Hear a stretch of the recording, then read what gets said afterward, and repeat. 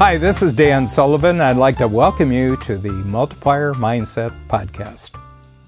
The biggest obstacle to growth for entrepreneurs who really have a lot of talent, they have a lot of opportunity, but they somehow never really put it all together. There's a phrase for that. They never quite get their act together. It has to do with certain kinds of thoughts that they have in their mind. I'll put a name to these thoughts. I call them myths. So there's kind of like a mythology about what it takes to be a really successful entrepreneur. The biggest myth is that in addition to being a leader, you also have to be a great manager. And what I've realized is that for an entrepreneurial company to be really successful, it has to have great leadership and it also has to have really great management. But it doesn't have to have one person doing both of those things. As a matter of fact, some of the most successful companies I've seen is where one person is extraordinarily good at leadership and then they have other people who are in their team with them who are very, very great at management. And I'm just going to explain the difference between leadership and management. And in order to do that, I'm actually going to start with management. That management and great managers, they're very, very good at maximizing the value of what's already been created. They maximize the value of what already exists. So it's literally about the past, but mostly about the present. It's what are we doing right now? And in business terms, we're really talking about cash flow. We're really talking about guaranteeing that we're getting in the maximum amount of cash flow from what we've already created and what already exists, what already works.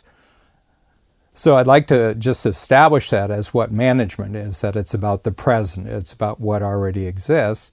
Leadership is, what is it in the future that's going to be bigger and better than what already exists? So the whole role of leaders, the whole responsibility of leaders is to always be creating a future in terms of the company's progress, its revenues, its profits, its reputation in the marketplace, its dominance of certain markets, because there's no point in being in a market if you're not dominating it in some unique way. That's the job of the leader, to look out what doesn't exist and then to create the conditions in which everything that exists already can jump to the next level in every area of performance in the company.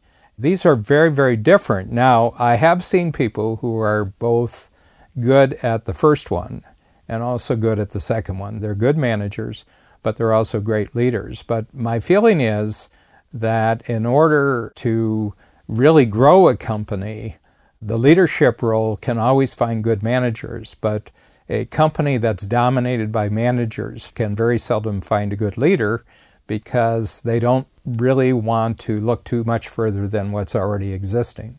So that's the biggest difference that I would say. It's a big myth.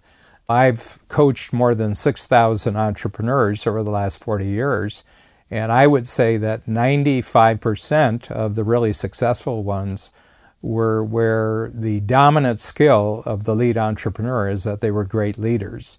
Only rarely have I seen a situation where the dominant skill was that they were a great manager. As I said, some of them are both, but if I was growing a company and I was starting something new and I wanted a company to grow, I would go after the leadership role first because it's much easier to find great managers to work for a great leader than it is for find leaders who will work for an existing group of managers. So what's really interesting about this is that the business schools, for the most part, the very established business schools which belong to universities, very prestigious around the world, for the most part they're not producing leaders, they're actually producing managers. And these are individuals, when they graduate from business schools, will go into management roles in the university. And frequently, the greatest companies in our world are created by people who never went to business school. As a matter of fact, some of them really, in many ways, didn't have very much college. But what they had was a passion for creating something new in the world They developed immense amount of skill about how you take something that's just an idea to start with and then pull together all the capabilities and resources of other people, including great managers, in order to actually build an entirely new kind of enterprise in the world. The marvelous thing, I think, about living in the 21st century right now is that I think that there's far, far more situations and opportunities for people who are great at leadership than there were when I first started in business in the 1970s. I just think that there's a lot more flexibility, there's a lot more room, there's a lot more unpredictability of creating new things which are unpredictable in the marketplace, which catch everybody by surprise, which disrupt things, and really make that enterprise work. And so I think it's a time in history where the opportunities for business leadership is at its all-time greatest, and I think that that situation, the premium on leadership, I think the value of that is going to continually multiply in the years ahead. So if you have a thought in your mind, you're already a really good leader.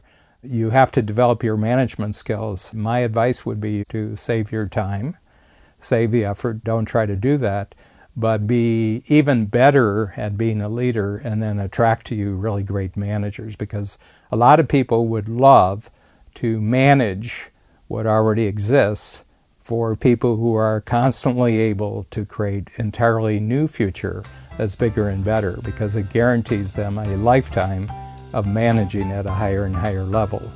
Just remember, the priority here is that leadership creates the possibility for there to be good managers.